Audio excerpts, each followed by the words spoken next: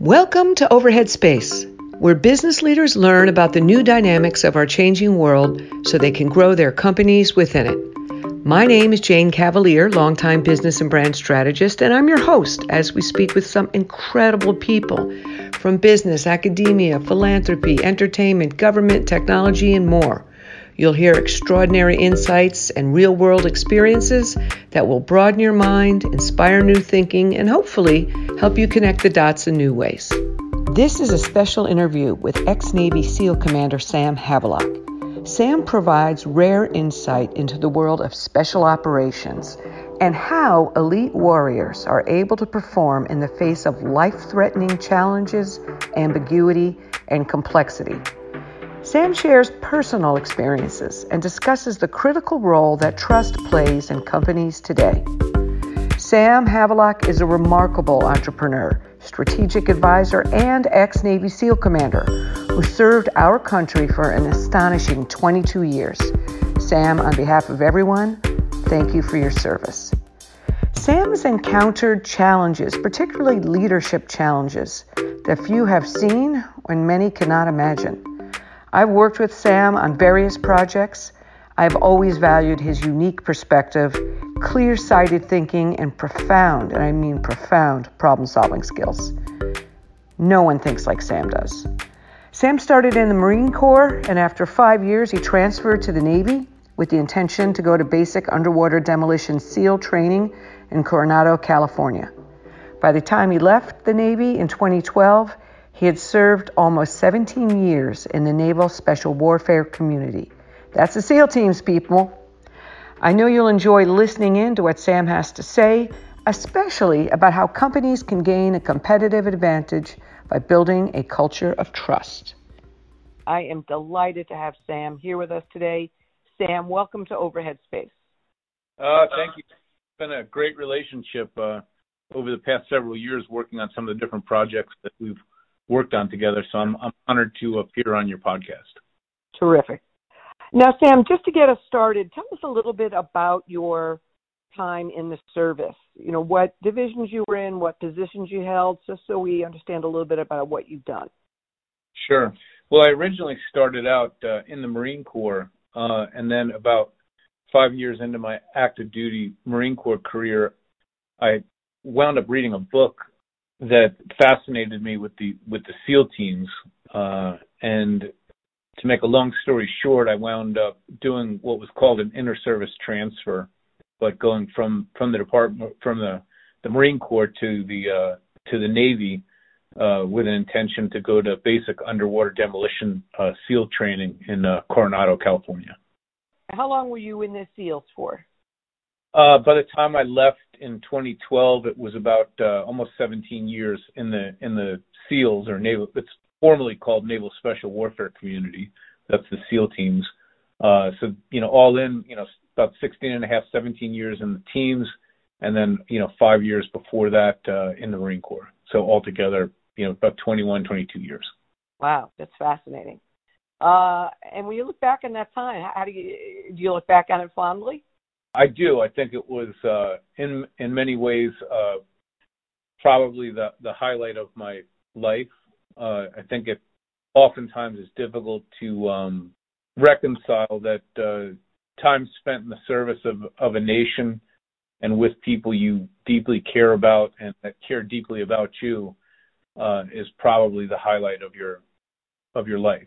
And so I look back fondly on that time, and I don't frankly know exactly what in the future could ever get better than that.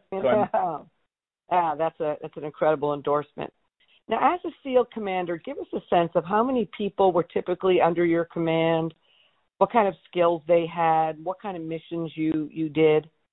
Basically, when you start out in the SEAL teams, your level of responsibility would be, with regards to others, somewhat minor, and then it grows in complexity and volume as time marches on. So let's say really my first jobs in the SEAL teams as a young officer, an assistant officer in charge of a platoon, I was probably directly in charge of 8 person SEALs in my squad, and then secondarily in charge of the rest of the platoon if something should happen to the platoon commander, which in that case and in those days was about 16 people. And that's your first job as an officer in the SEAL teams. And then toward as time marches on, you increasingly take on more responsibility where you're leading SEAL task units, which can range in size depending on the number of direct SEALs that are working with you, and the number of technical support personnel can range anywhere from 50 persons on up. And then finally, my commanding officer tour was in California of a team called Special Reconnaissance Team 1.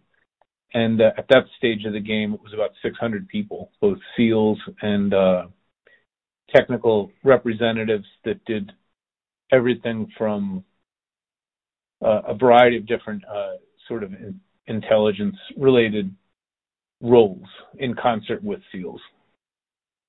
Wow. Now, it must have been both, in some ways, easy to, manage SEALs, and in some ways challenging. Can you talk about what are some of the things that made them an easier group, let's say, to manage, than an average company, and then also what would make it challenging? It's a very unique group of people. It is, and there's an interesting. A lot of people's opinions about the special operations community are formed by their sensibilities that have been generated through Hollywood in terms of what makes special operations people tick. And usually you think, well, these people are bigger, stronger, faster, braver, so on and so forth. But I have a theory of special operations that sort of the unifying characteristic of most special operations personnel that I've run across, whether it's SEALs, Green Berets, Rangers, so on and so forth, is that they actually have a much higher entrepreneurial quotient to their personality. They're extremely comfortable with risk. And where I'm going with this does help to explain the question you asked. Leading SEALs, leading special operations personnel is akin to trying to lead thoroughbreds, in that they're extremely high functioning, extremely smart, most often smarter than you, and they've got an exceptional amount of creativity. That's both a good thing and a bad thing. On the good side, and what America needs out of its special operations forces, is the capability to deploy people into vague, ambiguous, and risk-filled situations with very unclear guidance, trusting that these people will make the decisions required to achieve success, even though we haven't necessarily defined what success is to them. And it's an interesting thing, in that what you're looking for, what America, with the Department of Defense looks for out of their special operations forces, is the ability to discern right from wrong, make very fast judgments, have an action bias, and to be really students of the human condition, such that they can sense on levels that many people are not comfortable or shut down, so to speak, very high emotional intelligence quotient. The ability to read a situation, understand the context, understand danger, understand pressure, and still continue to make decisions, even though their life might be under threat, imminent threat, still decide, still take action, throw the enemy off balance, and continue the mission. That's what is remarkable about your average special operations troop, is this ability to be self-directed, on the spot, in the target, under threat. Most people shut down in those situations. Not soft though, but they keep barreling through it. Wow. The hard part of leading that is that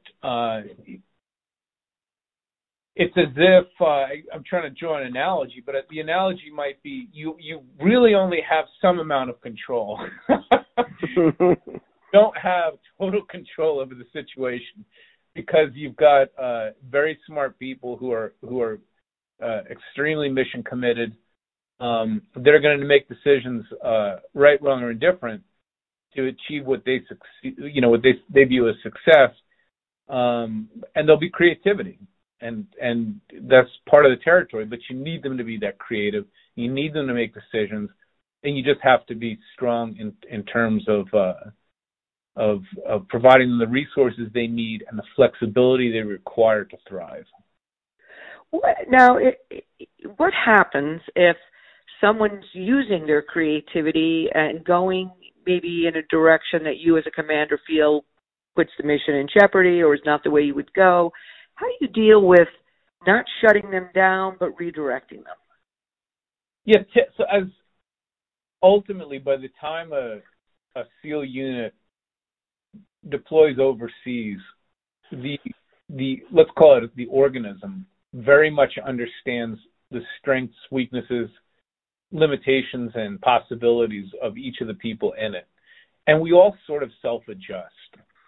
What I mean by that is if I'm the SEAL unit commander and I know that, and I'm pulling this name right out of the hat, that Jimmy, is particularly put in this, that, or the other type of situation, might not make the best decisions. What I would wind up doing is ensuring that he had responsibilities that were more in line with where he would thrive and not create a situation that would be hard to handle.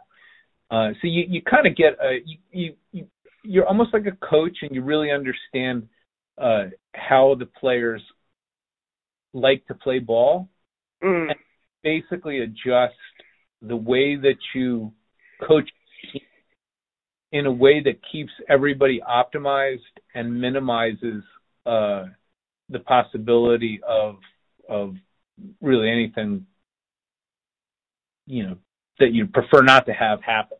Interesting. So give us an example. Share a story that helps illustrate, so we could peer into an example of how this might work. Yeah. So this was actually a great story. This event happened prior to what people know, that people have seen the movie Lone Survivor and they're familiar with Red Wings, which was an infamous event in the Afghanistan war. So I was the unit commander there, probably a little bit prior to that unit coming in, the one that wound up on the Red Wings mission.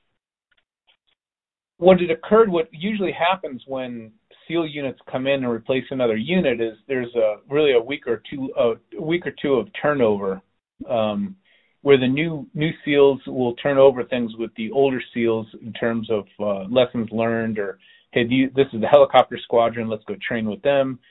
This is how you do an ammo draw at the ammo depot, so on and so forth.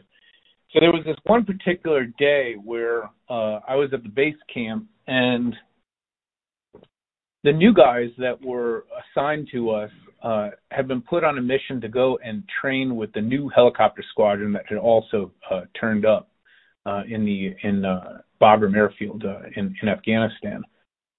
And then I wound up getting a call over sort of the communications network, which was my next hire commander, that said, "Hey Sam, I need to talk to you really quick. Run down to the command tent, which is where it was a building actually, but and get here as fast as you can."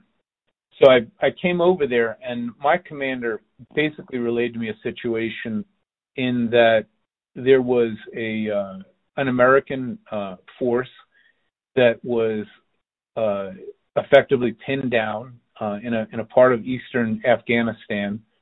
They had lost radio communications with this force. They weren't sure of the exact location or disposition of the force. And really the only people in the air right now that can get to that American force quickly to try to break the cycle of the enemy's assault was our new SEALs. They had never been in combat. There was about 6 or 8 of them on a helicopter that were doing training with the helicopter squadron, and they were going to be sort of the best hope for this American unit that was pinned down. And my commander said, "Sam, how comfortable are you that we should send them?" And I told him, completely comfortable. And he said, "Well, then that's what we're going to do, because that's the only hope." So basically, these new guys that had never seen combat before wound up going to the area. They had no guidance. We didn't know exactly where the American unit was, but they proceeded to use their own judgment. They did have a couple of more senior guys, but that had just not had any combat experience. They went to the area, picked the highest terrain feature they could get on, and then basically put the pieces together, found the enemy, wound up essentially liquidating a number of Taliban forces that had sprung the ambush on the American unit. And luckily enough, the American unit didn't suffer anything other than some minor injuries, and everybody, all American forces left. My SEALs and this other group of Americans that had been patrolling through that area. What was, I suppose, remarkable was the ability for me to trust that the system had done what it needed to do to deploy those guys into that situation, and everything would come out okay. And it did. And their training prevailed. The type of people and the quality of the character, everything that describes how and why America builds SEALs or Green Berets or Rangers comes to fruition when you send somebody into a situation where they have no guidance, very limited information, it's extremely risk-filled, and they're going to have to make all the decisions on their own. And that was a shining example of what's possible. Sadly, many of them would perish in Red Wings only a number of weeks after that. But essentially doing the same thing, flying in a Chinook helicopter into the heat of battle in an ambiguous situation to go rescue a brother. Wow, it's a fantastic story. Wow. Well, when people are in those kind of situations, and you have obviously a very unique type of people, very specialized training, I'm curious to know, what is their greatest challenge? Like, what was the greatest challenge in the minds of those guys in that helicopter on that day, or in general? Obviously, they have a lot of training, and they're up for the challenge of the mission. But what is the part where you think that, they might struggle, or where, what they have to overcome and deal with on a personal level when in the heat of the moment? Sure. It's being scared and pretending you're not. It's simple as that. It's being scared, but having to do your level best to pretend you're not, and to keep your act together. Because it's a case where you're not scared going into these situations. I mean, you're a human. It's not that we showed up at Buds in Coronado and they, deprogrammed out fear. That's not. It's just you learn how to continue to deal with yourself and to do your level best to stay constituted under conditions of extreme pressure and threat and ambiguity. And dealing with yourself is the hardest thing. Are there any particular techniques? I mean, what do people do to bring their fear into submission or to control it, or so they're not overwhelmed by it? What do they do? They do extreme compartmentalization, and in I don't pretend to know that I sit in the sort of cognitive domain of every other SEAL or special operator or soldier, but I think what we probably tend to do is resort to what is the very next step by step by step. I think that what happens in combat is your focus draws in like a soda straw. Obviously, your adrenaline's pumping. Auditory things start to change in terms of your ability to really comprehend and process. It's just different, right? It's just suddenly your sense of cognition is just very, very different than sort of in the normal course when you're doing, whatever you're doing in any other context. So different meaning better or worse, or what do you mean by different? It's different. It's extremely, extremely focused on survival and processing. What do I have to do next? What's the next thing I have to do to ensure, survival of the team, survival of myself, prevailing in the mission, whatever the case may be. Mm-hmm. So I think what we tend to do is start to really focus in on step by step, and then blocking out in sort of a compartmentalization way the immense danger you're facing or what have you. Mm-hmm. Wow. What prepared you to lead these elite warriors in these kinds of environment? What kind of training did you think was the most helpful for you? I mean, I think that, I don't know that I think that the training systems that the government puts in place allows a certain type of person to get through the system, in that there are characteristics about my personality or about my upbringing that lend themselves to an ability that's stronger than others to compartmentalize or to deal with suffering. It's almost remarkable in that if you start to ask and get into the background of many of the people I've served with, oftentimes we share similar backgrounds where, maybe we had certain let's call them attributes of our childhood or of our upbringing that were difficult, and that informs an ability to be able to compartmentalize or to put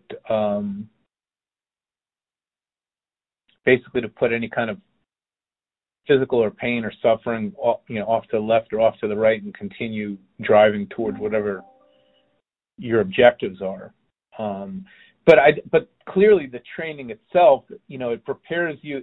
The training absolutely prepares you to continue making decisions, and the right decisions generally, with increasing levels of stress.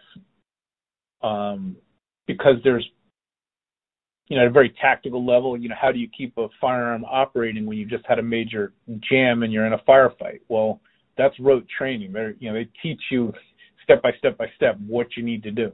And so that's sort of a tactical, specific example. But then, there's broader examples in terms of just how to process, how to make critical decisions under conditions of stress. It's like a muscle. You have to exercise it. And that, they do that again and again and again. You do get stronger making decisions during tough times when you've been stressed that way.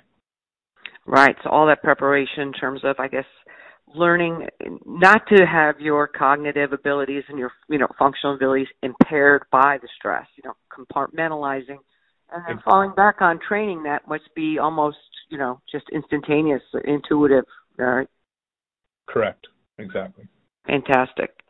Now, I know that you operate a recruiting company where you place, ex-special operatives into positions within companies. And I'm really curious to know, why these kind of people, obviously they've been in all these, out in the world in these really incredible missions. Why are they valuable and so unique and valuable in a company? What can they bring that other people don't bring? Sure. Well, one minor nuance is we don't focus as much on necessarily placing former special operations personnel, although we obviously do that. But the nexus between our talent agency and the special operations community is that much of our recruiting operation is informed by some of the techniques and procedures we learned in special operations with regards to emotional intelligence, questioning, finding people, so on and so forth. If you look at many of the skills that you use in special operations, they're directly relatable toward finding high-value talent in the world for a corporation. But I can answer your question anyway with regards to why a corporation would or could or should be interested in special operations veterans. Oftentimes, it's this action bias that really can be a game changer for a division or a company, so on and so forth. Your average special operator is not going to be comfortable sitting around and not creating value, right? They get fueled by the opportunity to shine and the opportunity to serve and the opportunity to do well. They're extraordinarily mission-driven and extraordinarily self-driven. And the funny thing about self-driven people is it tends to rub off. So by the introduction of a person with that sort of action bias and energy, that energy winds up being consumed by other people in a department or a division, and then sooner or later you wind up reformatting cultures with the type of people that are extremely driven, because it's cultures like anything else. People are influenced by one another. So the opportunity to import a person who's high impact into an organization is extraordinarily valuable. Wow. So thinking now, when you were talking about these environments and uncertain world and complexity and people needing to be able to make right or wrong decisions and use good judgment, I mean, a lot of CEOs today are facing some of the environments, certainly not, life-threatening, combative in theater environments, but, a world in which everything is changing. It's unclear about what the problem is, nevertheless, what the answer is. And it's hard to give guidance.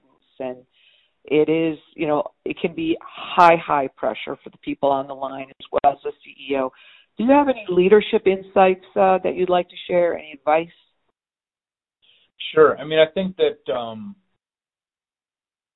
if you're the CEO or an organizational leader, I think a lot of times people sort of focus on what qualification attributes certain individuals bring to the table with regards to an educational background that they might have, or a set of experiences they might have, or a pedigree, so to speak, because of places they've worked and so on and so forth. And they make these wrongful assumptions that just because somebody worked at, a blue chip company like Microsoft, or pick a great company, that they're necessarily sort of high value talent. But what you really have to do is you have to look much deeper at the individual with regards to their bias in terms of integrity, ethical code, in terms of to what extent are they going to do the right thing no matter who's looking. Because the rest of the stuff you can train people to do. What you really want is a 5%er, 5 or a 10%er, the type of high impact people that are driven to succeed, that are going to make the decisions you would think that a reasonably astute person would make in ambiguous situations, because that's always going to be, even nowadays, in an information-filled world, the leaders is much more, it's much closer nowadays to the leadership scenario I described toward the beginning of our podcast with reference to sort of driving a car that's out of control already. Just highly talented people doing great things. Because the way information moves and the speed and velocity of how information becomes reformatted and changes the operational picture, as leaders nowadays, we don't have access to the information that's as high quality or as sort of well defined as what your people on the front lines have. So if you take that as a given or take that as a truth, it becomes obvious that what you really need to recruit for and look for is the type of people with the ethics and moral fiber and cultural compatibility of running a high trust organization, right? That's the biggest thing, is are these people, do they cultivate trust in everything that they do and who they are? And if you can, when you can screen for that, we can screen for that because it takes A players to recruit A players, and it takes trustworthy people to be able to spot other trustworthy people. But that, I think, is the most important, especially nowadays in a post, I don't know if we could say post-COVID world, but our world is turned upside down, and now institutions that we thought we could trust, nobody seems to trust anything. We don't trust the media. Most of us trust the government at this point. So now more than ever, it is going to be paramount to ensure that the people in your organization are high trust people. Wow. That's a really interesting idea. I mean, I haven't really heard leadership conversations talking about the idea. I mean, you hear about creating a high-performance organization, but I like the way you reframe the conversation to what we really need to create are high-trust organizations, because that's what's going to basically deliver performance in this new kind of environment. Because they'll have an extreme advantage. Like, and what I mean by that is a high trust organization can move out at a speed that a low trust organization, low trust culture just can't keep up with, right? There's just no way to compete. If people in a high trust organization are making decisions on the spot because they're supported by their leadership and their staff has this culture of trust, they're just going to move much faster than their competitors. I mean, that has to be obvious. And so what you really do, if you can curate that type of culture in that environment by picking the right feedstock to begin with, then that's how you arrive there. So the root source of being able to create a high trust organization sounds like it starts with the right talent. Well, that's exactly it. And if I were to show you there's basically a number of tenets of the special operations community. Tenet number one, rule number one of the culture is people are more important than hardware.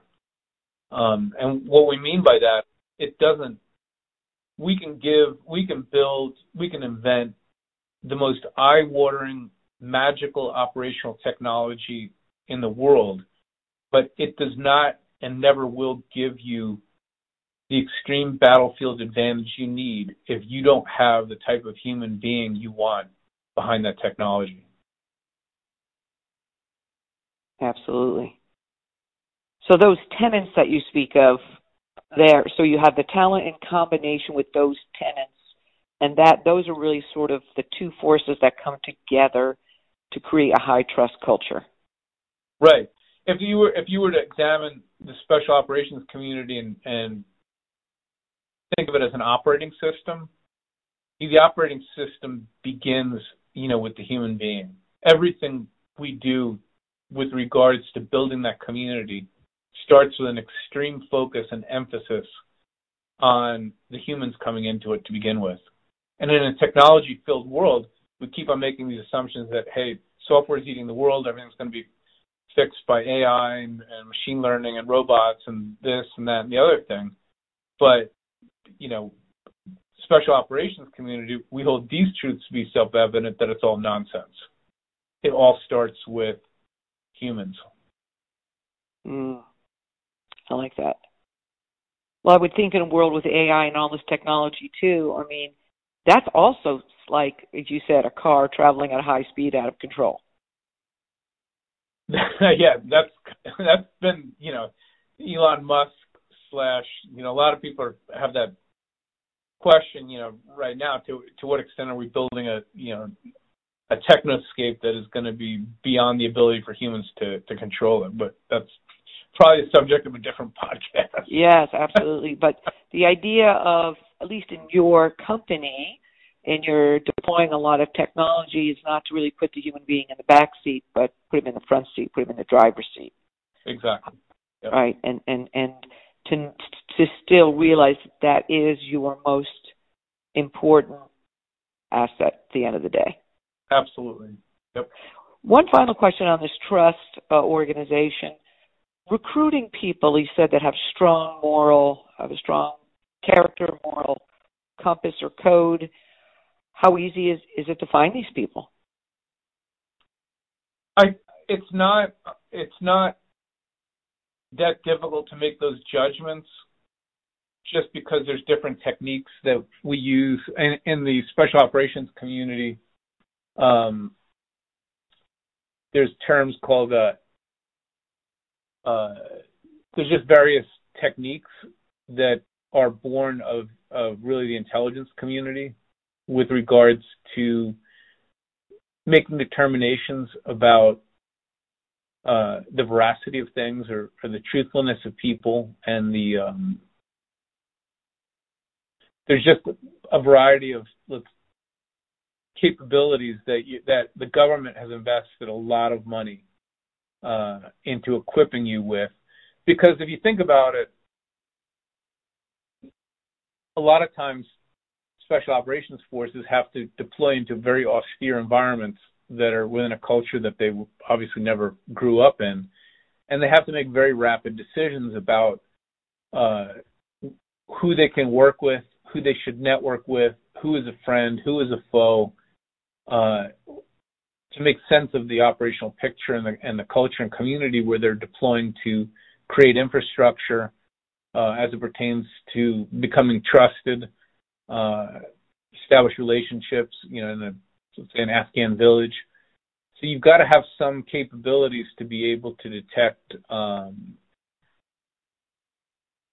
who you're dealing with. And so we just leverage many of those basic skills in the context of what we do to help corporations that we serve pick the right people. When you're talking about the capabilities of these elite warriors, and as you said, Hollywood has us thinking of them as big and strong and tough, and it seems that the capabilities that they have that's really advantageous is the EQ, is their ability, as you said, to have a different, seems like, level of sensibilities, whether it's more extreme intuition or instinct that other people have shut down. But it seems that with these warriors, these, if you will, superpowers have been focused on. Can you talk a little bit about that? Sure. If you think about it, and this goes back to my comment that these different skills can be exercised, whether they're leadership skills or whatever the case may be. Let me maybe direct your attention to the context of a let's say a 27-year-old man. If a 27-year-old man has spent, let's say, after college, 5 years in industry, doing different jobs, how many times and of course it depends on which industry, but how many times have they had to make life and death decisions for themselves or others in your average job context? Unless you're in law enforcement or fireman, that's different. But suppose you're in enterprise software sales, right? And then suppose you've got a 27-year-old ex-Navy SEAL or soon-to-be separating Navy SEAL who spent, let's say since he's been 18 or 19, 6 or 7 years in the operational SEAL teams, done a number of deployments, say 4 or 5 deployments overseas, has had to build rapport with tribal elders in the eastern province of Afghanistan, has had to make life and death decisions for himself and others on every deployment and a number of times each time. To what extent do you think that their decision-making fiber, who's got the stronger set of instincts? Who has got the bigger action bias? Who is got a much more tuned up sense of people and how to deal with them? Because you can train the kid on you can train the 27-year-old SEAL all about how to conduct the process of software enterprise sales. But it would be impossible to train the kid on the left about critical decision making under conditions of pressure, stress, and ambiguity. It's just not possible. It's an experiential sort of learning. So to me, the value play is just so obvious. Corporate America doesn't really get it. They don't. Because they don't understand that the constitution of a critical framework within their cognitive ability to make hard decisions is just much stronger, right? It's a muscle that's been exercised again and again and again and again in a variety of circumstances. They've just had much more responsibility over the course of their young lives. And the implications for making wrong decisions were much more profound. So it's just so obvious. Has to be. Well, that's fantastic. I think that gives a lot of people something to really think about. I mean, certainly in this new world that we're in, it very much to me mirrors the types of environment that these elite warriors were trained and operating in. And I don't believe that, it doesn't seem like, as you mentioned, I mean, people graduate from college, they're sitting at a desk job, they're doing whatever they're doing, but the level of their ability to, first of all, see and understand a complex problem before they even try to do something about it, it doesn't seem like they have that ability. If they do, it's just nature given, because I'm not so sure we're training people to have those skills. Very right. Interesting. Yeah. Well, Sam, go ahead. So all I was going to say is that if, I think that the United States Navy, Army, Air Force, Marines, and the modern corporation, we all start with the same stock of people generationally. They lived in the American culture, what have you. We start there, but then the experience becomes very different, both from a training standpoint and investment standpoint, taking over 200 years of sort of government wisdom and how best to mature the human to be capable and efficient at critical decision making under conditions of pressure and ambiguity. And you have all of that institutional knowledge that goes into training them. And then you've got the experiential piece where they're deployed again and again and again. And so you just can't replicate that. And a corporation could not afford to do that. The government is not optimized for efficiency, it's optimized for effectiveness. And so there's just no comparison. But, Wow. For your listeners and readers, we do publish the world's largest daily newsletter that looks at the world through the eyes of the special operations culture, called SOFX. It isn't just for special operators, so if any of your readers or listeners are welcome to go to that website, www.sofx.com, and they can sign up for the newsletter. It's free. We don't rent, sell, or share the list to anybody. Again, we make our money through recruiting. The newsletter is just a benefit to help everybody see the world through the eyes of how we see things. That's great, Sam. And I'll make sure the information is also available on the blog and various places, so people can hyperlink and go right to your website to sign up. But I want to thank you. That was just fantastic, and you really gave me a lot to think about. And I just want to thank you, first of all, for your service and your leadership, and thank you for sharing all these insights with us today. Jane, thank you very much. And the truth is, I should have paid the government for it, because it was such a remarkable life, and with such beautiful people. I can't imagine a life better spent. So thank you. You have been listening to Overhead Space, hosted by Jane Cavalier, CEO and President of Brightmark Consulting. To read more from Overhead Space or to listen to more podcasts, visit www.brightmarkconsulting.com and check out the social media links below. Thank you for listening, and I hope you will join us again for Overhead Space, business and branding insights to grow your company in the new world.